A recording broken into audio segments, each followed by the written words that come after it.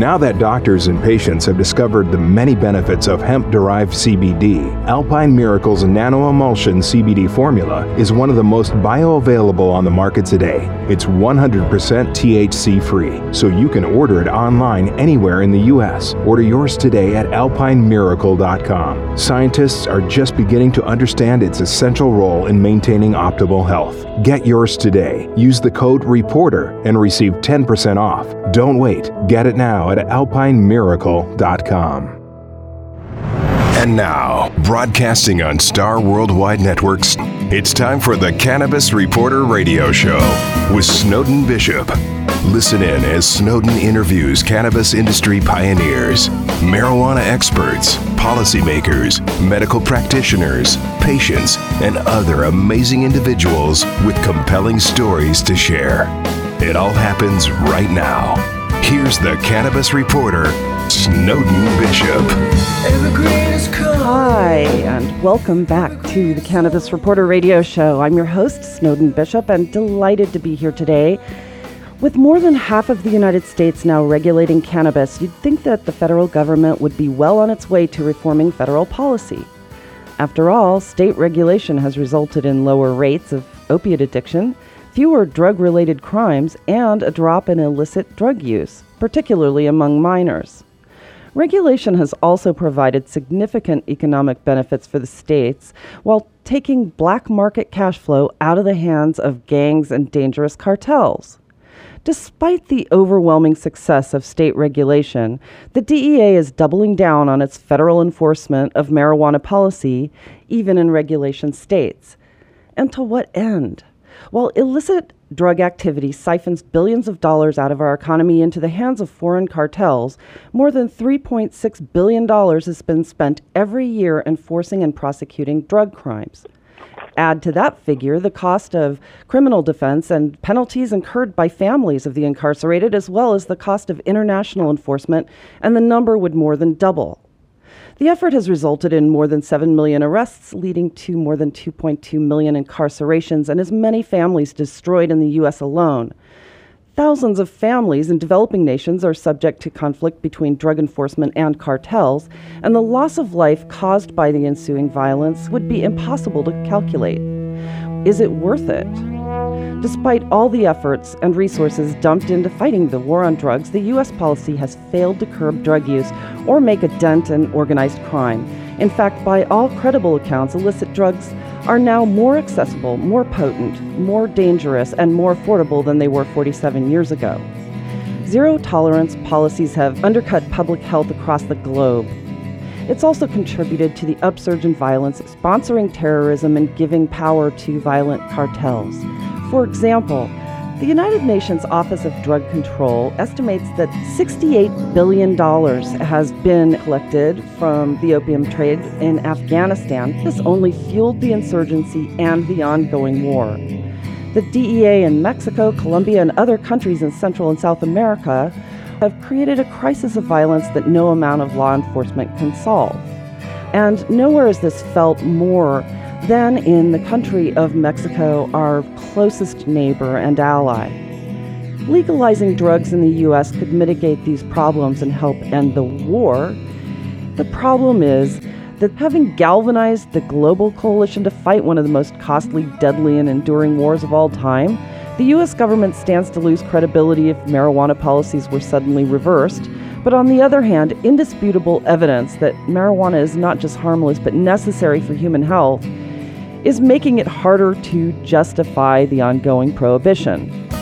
International coalitions of NGOs, advocacy groups, and marijuana lobbyists are calling for a ceasefire. The pressure is also coming from the medical and sciences communities and also from international media. At home, new states are making federal policy irrelevant, and the high demand for medical marijuana and hemp is making it hard to defend.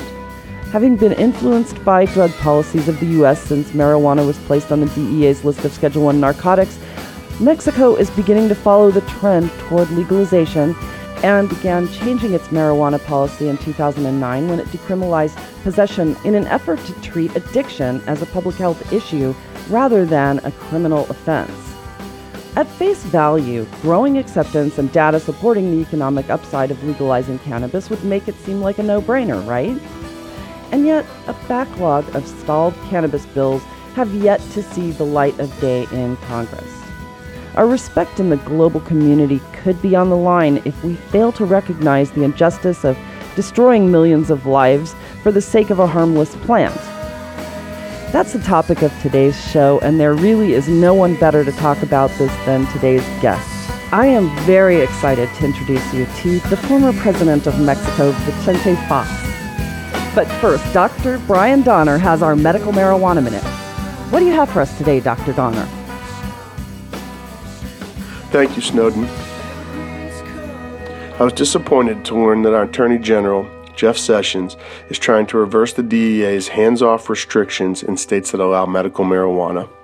With all we know today, there is no excuse to target patients based on a fallacy that marijuana is a dangerous drug with no medical use. That couldn't be further from the truth. Anthropological data has shown evidence that cannabis has been used for medical and cultural purposes since 4,000 years BC. From that point onward, marijuana had been a widely accepted medicine without incident until Prohibition began.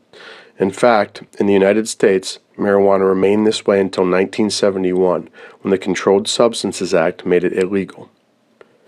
When states began adopting new medical marijuana policy, it came as good news for patients, especially those struggling with ongoing treatment difficulties and inadequacies for issues such as neurological and autoimmune conditions, chronic pain, and cancer, to name a few. It was also good news to doctors, researchers, and the medical community, who were just beginning to understand the science and importance of cannabis to human health. But even in legal states, patients weren't entirely immune from federal prosecution until 2015, when the Obama administration restricted the DEA's authority to go after patients and healthcare providers in states that allow medical marijuana. Since then, medical marijuana has helped thousands of patients cope with debilitating illnesses, injury, and emotional issues. Regulation has also proven beneficial on economic and social levels. So it came as a surprise that the Attorney General would ask congressional leaders to authorize the DEA to target patients in regulation states on the basis that marijuana is a dangerous drug that belongs on the Schedule I list alongside drugs like LSD and meth, which have no known medical use and a high potential for abuse.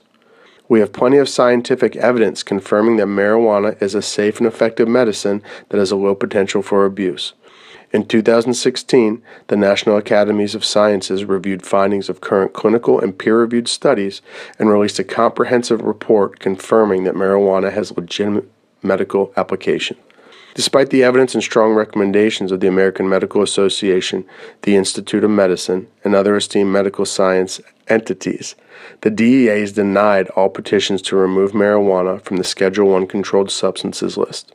As a physician, I believe it is in the best interest of everyone involved to make medical cannabis available to any patient who needs it for medical purposes.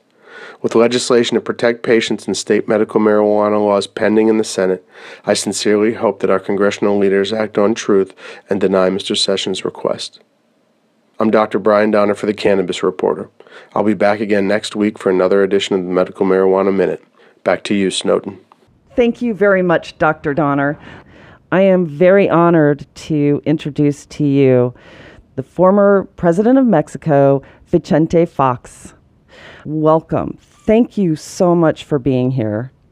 My pleasure, and thank you for the opportunity of speaking with the great American people all around the nation. And yes, I just listened to your summary of a situation. I think it's irreversible. The trend that is already very dynamic, moving from prohibition into regulation, moving from illegality into legality. But today, the President of the United States, Donald Trump, doesn't seem to understand history, doesn't seem to recognize the great advances that society has done in very specific and difficult issues, like the case of drugs, cannabis. I think this irreversible trend of close to 30 states in the United States that have approved for medical use. Those 4 states that have approved for responsible use, it's the way to go, and this is the way the world is moving.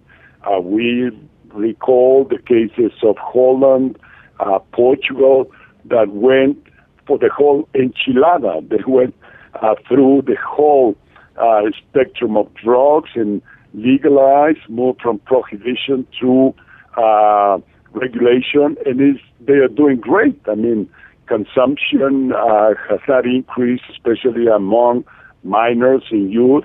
The whole issue has transited from an illegal underground economic activity to a sector of the economy that is generating funds and income to governments, that is bringing peace and harmony among people.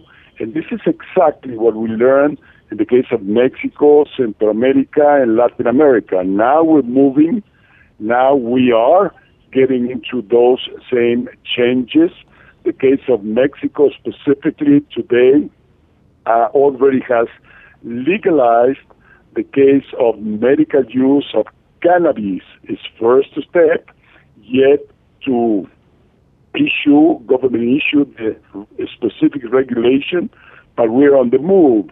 And I hope pretty soon, because it couldn't be understood, if we don't also move towards legalizing the case of responsible or recreational use. Because if we have in our border states like California or like Colorado that have already done and taken the step, it would be absolutely inconvenient for Mexico to stay behind. I think then we're moving. I think that it's an irreversible trend.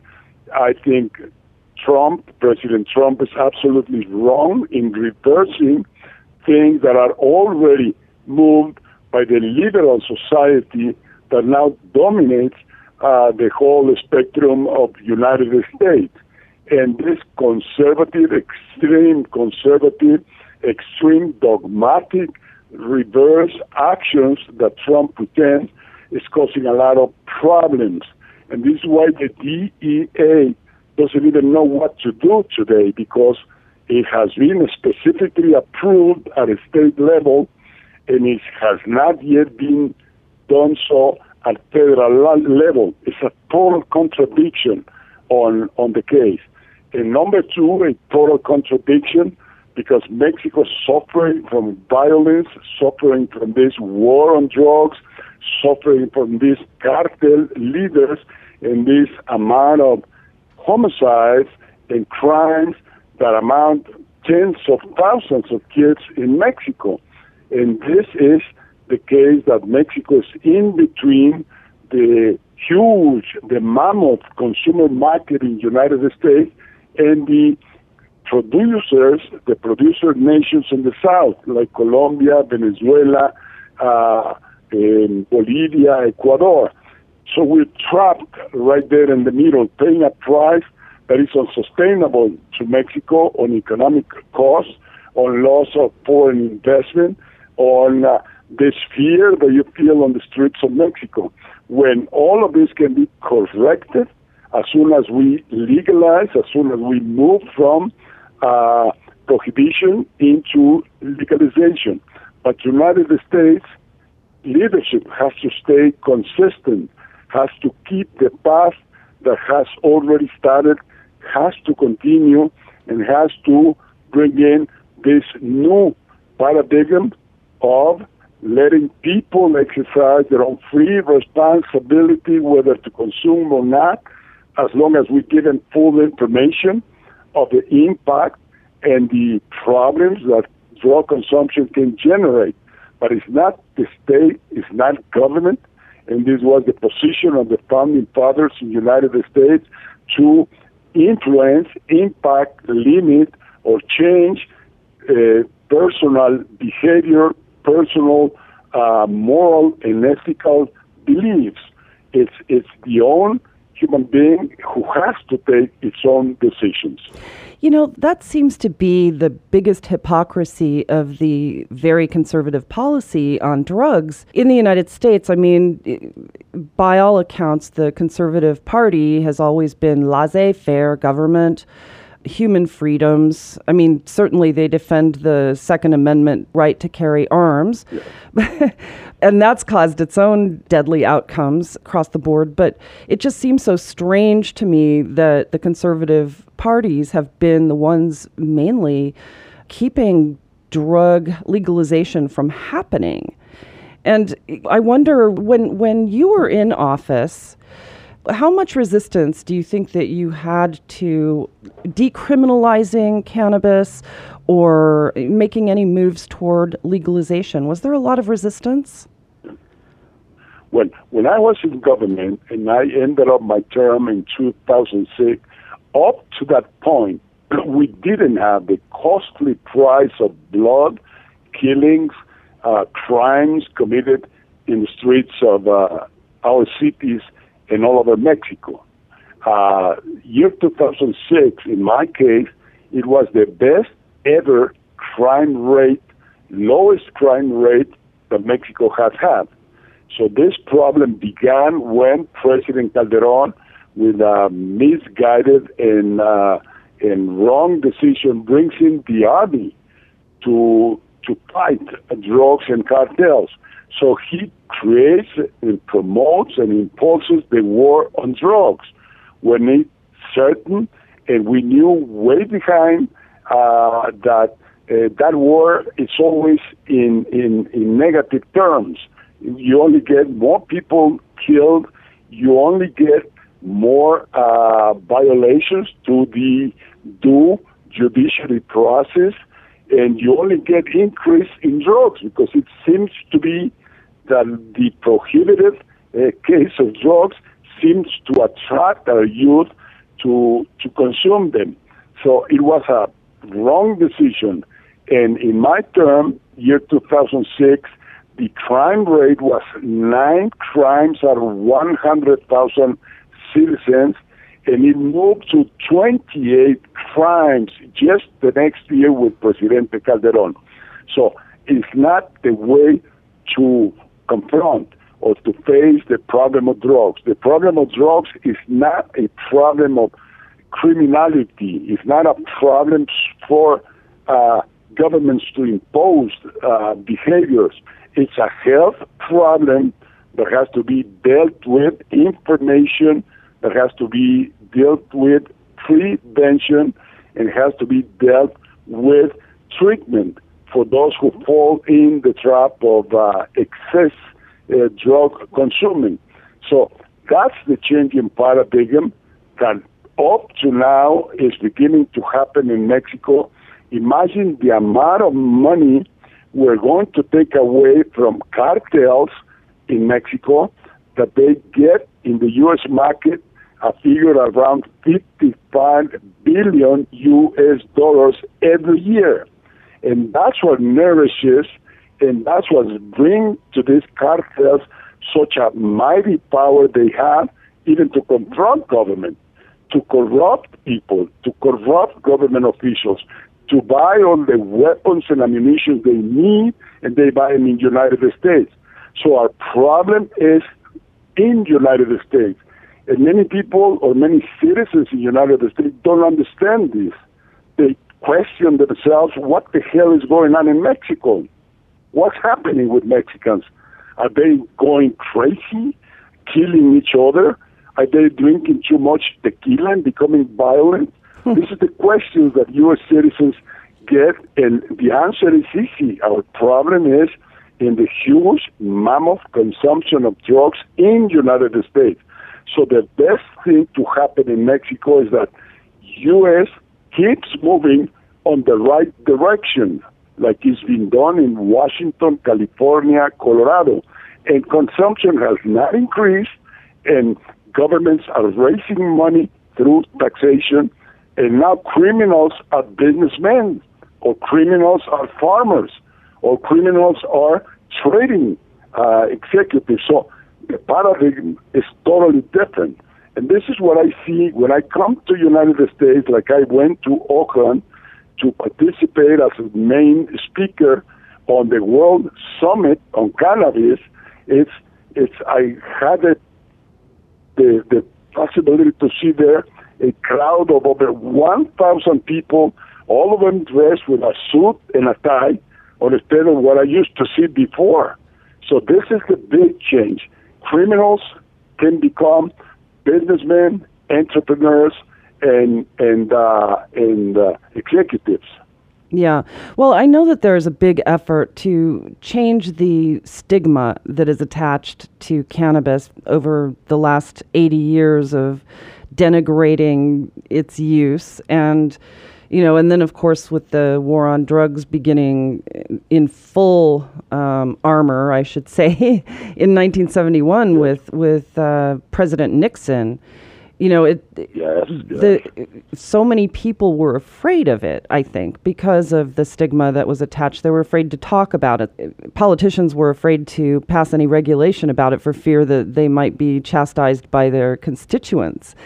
And I think that you're right. You go to these conferences now and people show up in business suits. They're taking it very, very seriously. And for good reason. It's doing so much good for people in the states where it's being regulated right now. And I think the cat is out of the bag, if you will, as far as, what people are learning about cannabis now. You cannot just put that back in the closet and continue the lies about it. So what would be in Mexico? In 2009, that's when they started to reverse some of the criminalization. Is that correct? Or did that happen before that, where the penalties were reduced and that sort of thing? When did that start to occur? Okay, we were in the situation whereby consumption in Mexico is not penalized, either of cannabis, marijuana, and any other drug. In Mexico, is not penalized to consume. What is being penalized up until now is to produce, is to process or transform, and it is to sell. So that was still illegal in Mexico up until a few months ago when Mexican Congress already approved the medical use of marijuana. So in Mexico now, that step has been taken. It's legal marijuana for medical use, but yet we have to wait for the regulations because it's not clear who can produce, who is going to provide the market, who is going to retail and sell. So many things that have to be decided. The sooner, the better, so that we are equivalent to what has happened in those states in the United States or what has already happened in Uruguay. I'm urging Mexican authorities to move fast because a couple of reasons. Number one, because it's the right thing to do. Number two, because we're going to take a huge, mammoth amount of money out of cartels and put that money in hands of government through taxation.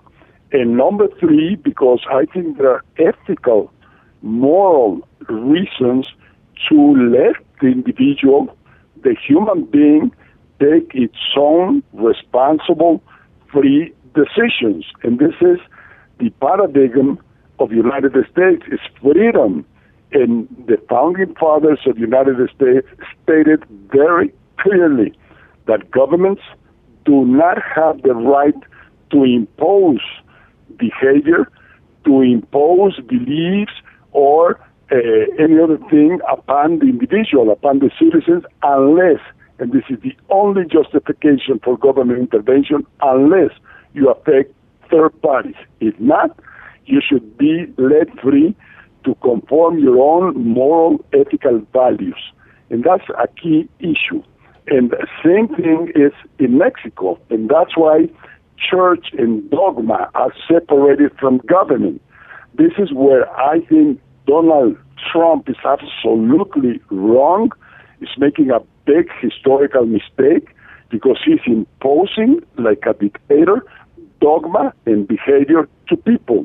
What right he has to take those decisions. It's not constitutional. It's not governments that can intervene in my behavior. So it's unfortunately United States with this false prophet, with this liar, is walking backwards. What the liberals, what the people that see to the future are moving ahead, like it's being done California, Colorado, Washington, and all of those. Why dogmatic Presbyterians or evangelicals or Catholics have to impose behaviors? That's where humankind paid a huge price, and it happened with the prohibition of alcohol.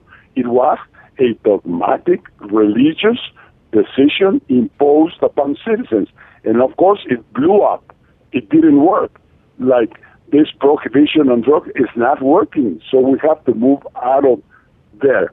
Now, it's very important that we, through the money that is going to be raised or is being raised through taxes, that we invest that money in information, in prevention, in resolving cases that already are in problems.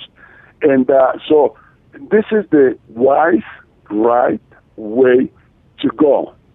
Yeah, I agree with you on that. And, it really is unfortunate that the DEA position now under Attorney General Jeff Sessions has basically doubled down, like I said in the opening. They've doubled down on their enforcement. And under President Obama, in the 2015 omnibus budget that was passed by Congress, they actually eliminated the funds for the DEA enforcement of marijuana laws, so that they could allow the states to adopt their own regulation. And now they've sort of reversed that policy and gone even a step further in that they've actually added concentrates derived from hemp, which is, obviously non-psychotropic. They've given it its own numerical code within the Schedule 1. So it's very strange, why they're going about this when they see that there's so much progress. And I just wonder about the mentality that gets behind that and why so much fear. Let me ask you this. Has hemp been, for industrial purposes, is hemp something that is moving forward in Mexico as well under this new medical marijuana policy, or is that still a separate issue? No, I think public opinion now is favorable, and that's why politicians and Congress can act now and can move forward with legislation and regulation. And that's where Mexico is right now. I am holding here at Central Fox, which is the first presidential library outside of the United States, the one and only presidential library. I'm holding a World Summit Cannabis event next year in May. And I'm doing that because we need to keep the pace. We need to move forward. We need not to hesitate and complete what already has started. And so I'm going to be inviting the community related to cannabis from United States, from Oakland, from California, from Washington, Colorado, and I'm already convoking all of them.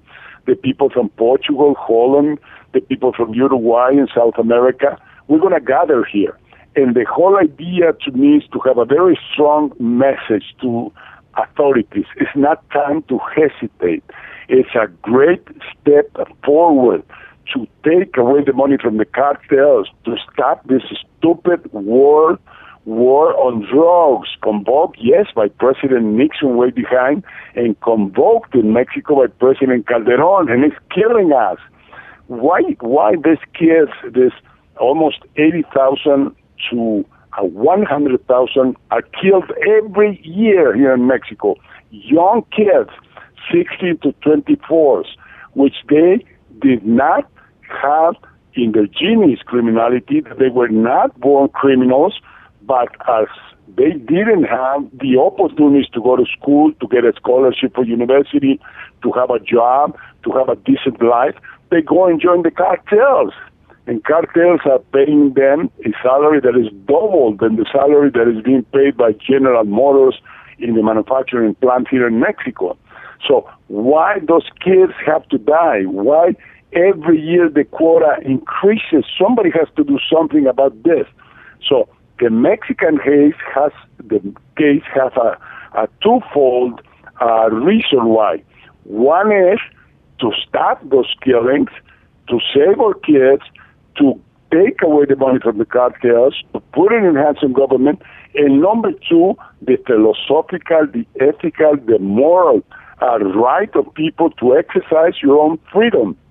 Here in Mexico, Acapulco, in the state of Guerrero, that wonderful place, beautiful place, admired all over the world, well, we're getting tens of kids dying every day because of the amapola production, which is right there in Veracruz. I would immediately, if I were president, legalize the production of amapola. And they say it's a killing plant, it's a killing flower. It's not. We human beings make bad use of things like we do with guns. We get a gun and sometimes we suicide ourselves, we kill ourselves. The gun is not to be blamed for that. The cannabis is a beautiful plant, green, beautiful, that was nature's creation, and it doesn't have to be bad by itself. It's bad because some people make it bad. And same thing I think about the amapola. This discussion in the United States right now about opioids. I mean, opioids, drugs, medicine is good for human beings. When you don't take it with measurement, when you don't take it with well, I don't know how to say it, then you make it a bad thing.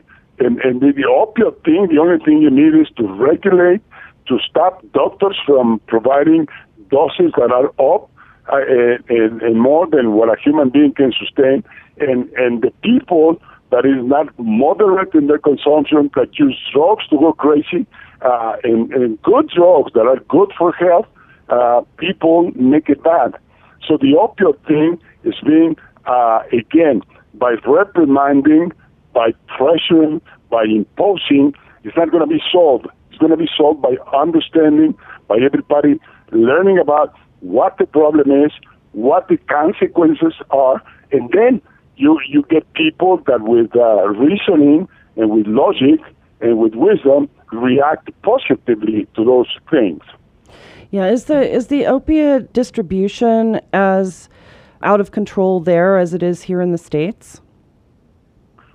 Well, it seems to be. It could be done, and I'm sure part of the excess in consuming and the health problem that it's creating is because consumers are unknowledgeable, consuming more than they need, are not being moderate, and they're having the problem to kill themselves, to suicide themselves. So what we need is information to people. If people or one citizen decides with full information that he wants to do it, let him do and let him kill himself. But let's not make public policies out of specific cases or out of a thing that is good. Drugs, medicine is good for human beings. We just need to have control. Guns, you just need to have control. It's right that somebody can have a gun, but if you don't have control, then you get what you get in Las Vegas, or you get what you get in all of these killings in the United States that, at the very end, amount to more homicides and more crimes than the ones we have here in Mexico. And Trump is with stubbornness. It's always Mexico. He likes to hurt Mexico, to speak bad about Mexico, to say that we're rapists, to say that we are criminals. It's so stupid what Trump says, and he repeats this every day. It's so stupid, the idea of a wall. It's so stupid on his mind to think that with that wall he will change things the way they are. The wall is in his mind, that he cannot think freely because he's dogmatic, he's dictatorial, and he imposes people. He got those dogmatic followers, those fanatical followers up there behind him, but the U.S., that great nation that I feel proud of, is totally different. It's a great nation. It's a leading nation.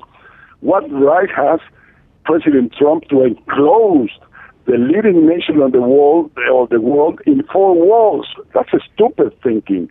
The champion of openness, the champion of trading, which is being United States, now he's imposing his wrong will to deteriorate, to control, to reduce the capacities of that great nation.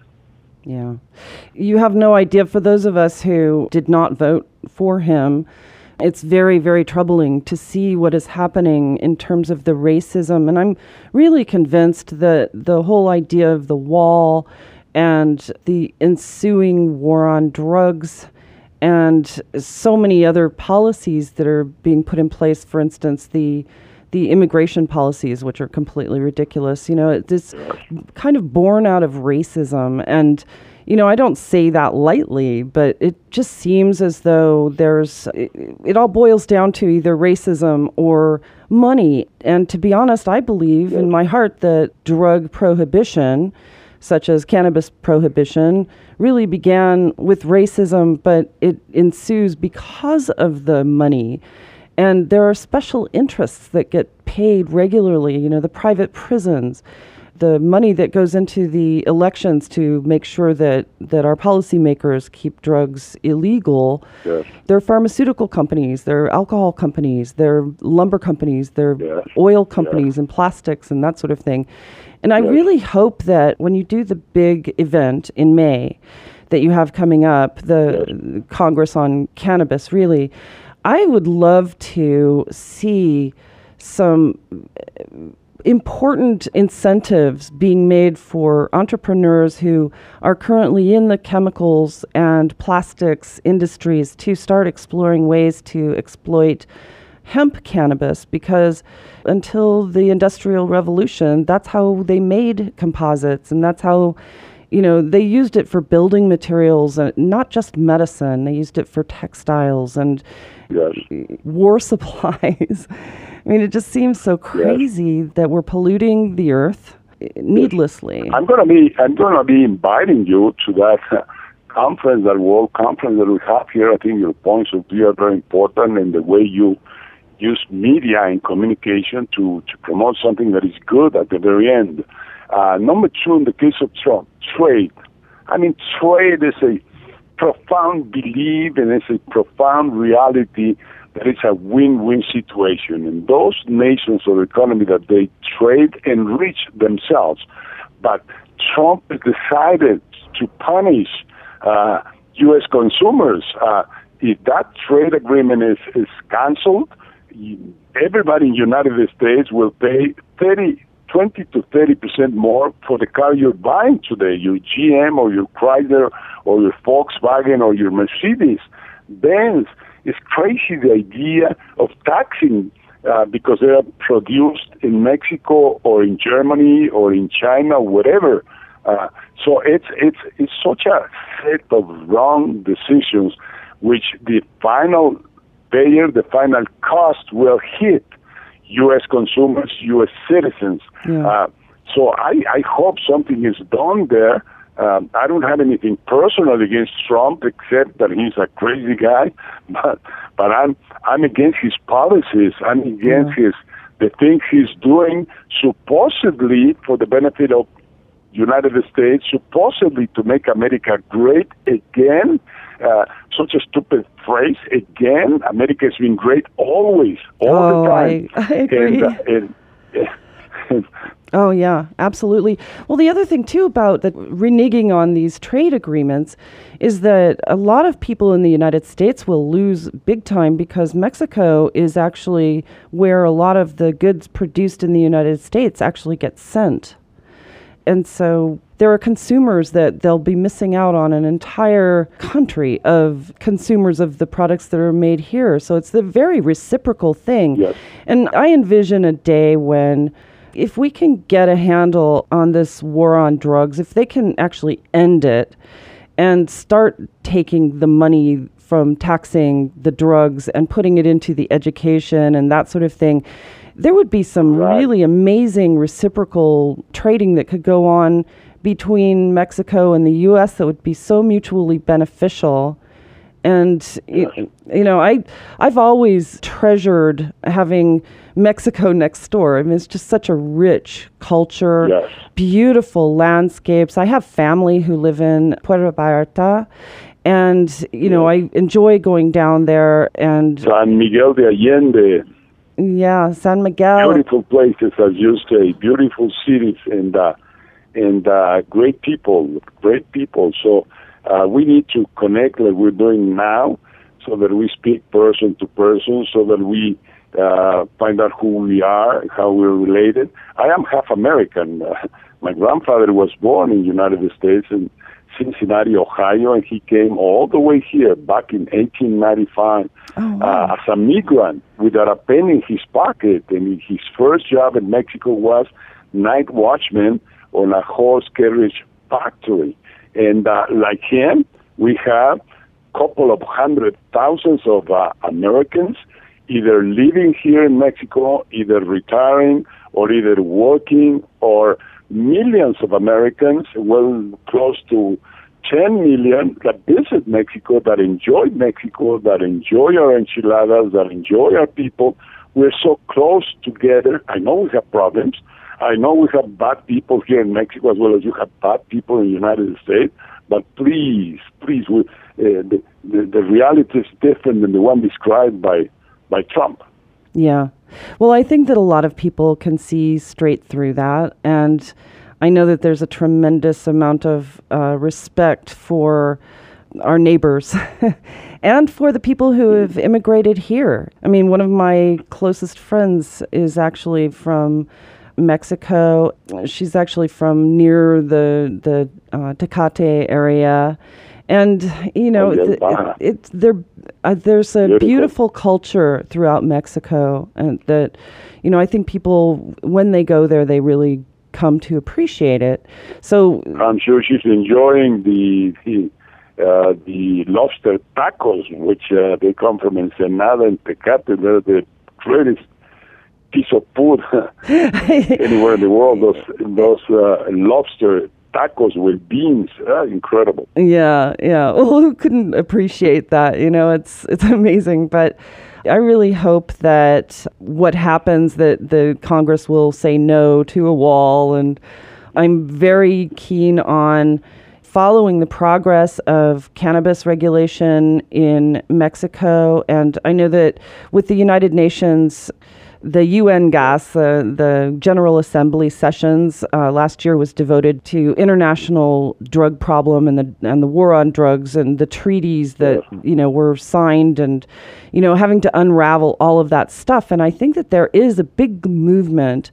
And it seems that from that, when I was following all of the different leaders who were there, it seems that Mexico was on board, as was Canada, in really trying to get a handle on what is happening through the U.S. drug policy. And they were encouraging the United States to really get on board with what's happening around the world. And I think that our states are taking the lead, thank goodness. But we have a lot to learn from the regulation states. And it's our goal here to just educate people as much as possible. And let's keep the resistance, at least myself, I'm doing. And I thank you very much for this interview. I'm going to take note of your station. I do have your information. Send you the invitation. And I hope you come here. You come here with your radio and you make a program out of Mexico that is conveyed all over the United States to see that Mexico is modern, that Mexico is competitive, that Mexico is not crime all around, that Mexico is not criminals, that we're a country striving to become better, striving to have better standard of living for our own people. We're full employment right now in my region of Mexico, central Mexico, full employment, and salaries are growing, people is going to school. We're nice people, and that's, I send a message to my beloved paisanos there in the United States. I love them. They're my heroes. They are good people. They are honest people. They are loyal people. They make their contribution to the greatness of the United States. Well, so I just have to say, hearing people as esteemed as you are talk about it in a way that makes perfect sense is so important to this movement. Thank you very much. Thank you very much. And to all of you that are listening, you have a home here in Centro Fox, in the community of San Cristobal, in the state of Guanajuato, only 2 hours away from any big city in the United States in the border, the Houston, the Dallas. We will welcome you here gladly. And thank you very much for the interview. Thank you so much. It's been an honor, Mr. President. I am very, very grateful for you taking the time to come on and speak with me about this. Thank you, thank you. Bye-bye. And you have a good night. Bye-bye. Well, like all good things, this interview must come to an end. I'd personally like to thank former President of Mexico, Vicente Fox, for sharing his insights and vast knowledge with us today. It's been an honor. If you'd like to learn more about the work he is currently doing, please visit us online at thecannabisreporter.com and click podcast to find today's episode. There you will find plenty of information about Centro Fox and the work that he's doing there, along with links to their website. So we have a lot of other people to thank as well. First, I'd like to express our gratitude for our radio sponsors, HealthCare and Compassionate Certification Centers. We certainly couldn't be doing this without you. I'd also like to thank Dr. Brian Donner for our Medical Marijuana Minute Update, Eric Goodall, the composer of our theme song Evergreen, and also our program directors at Society Bites and XRQK Radio Networks for sharing our show. And of course, it goes without saying how much we appreciate our producer Ed and engineer John and the team here at Star Worldwide Networks for making us shine every week. And last but not least, thanks to all of you for listening. I'm Snowden Bishop, inviting you to join me again next week, same time, same place, right here on the Cannabis Reporter Radio Show. Until we meet again, be safe, stay informed, share what you've learned, and make it a great day. Evergreen's calling.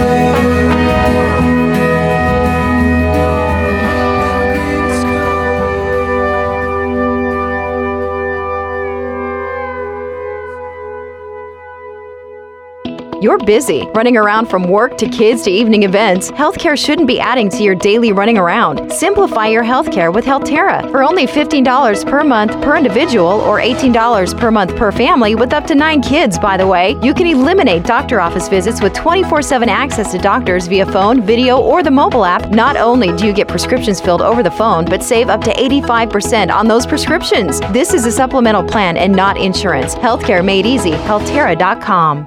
Now that doctors and patients have discovered the many benefits of hemp-derived CBD, Alpine Miracles Nano-Emulsion CBD formula is one of the most bioavailable on the market today. It's 100% THC-free, so you can order it online anywhere in the U.S. Order yours today at alpinemiracle.com. Scientists are just beginning to understand its essential role in maintaining optimal health. Get yours today. Use the code REPORTER and receive 10% off. Don't wait. Get it now at alpinemiracle.com.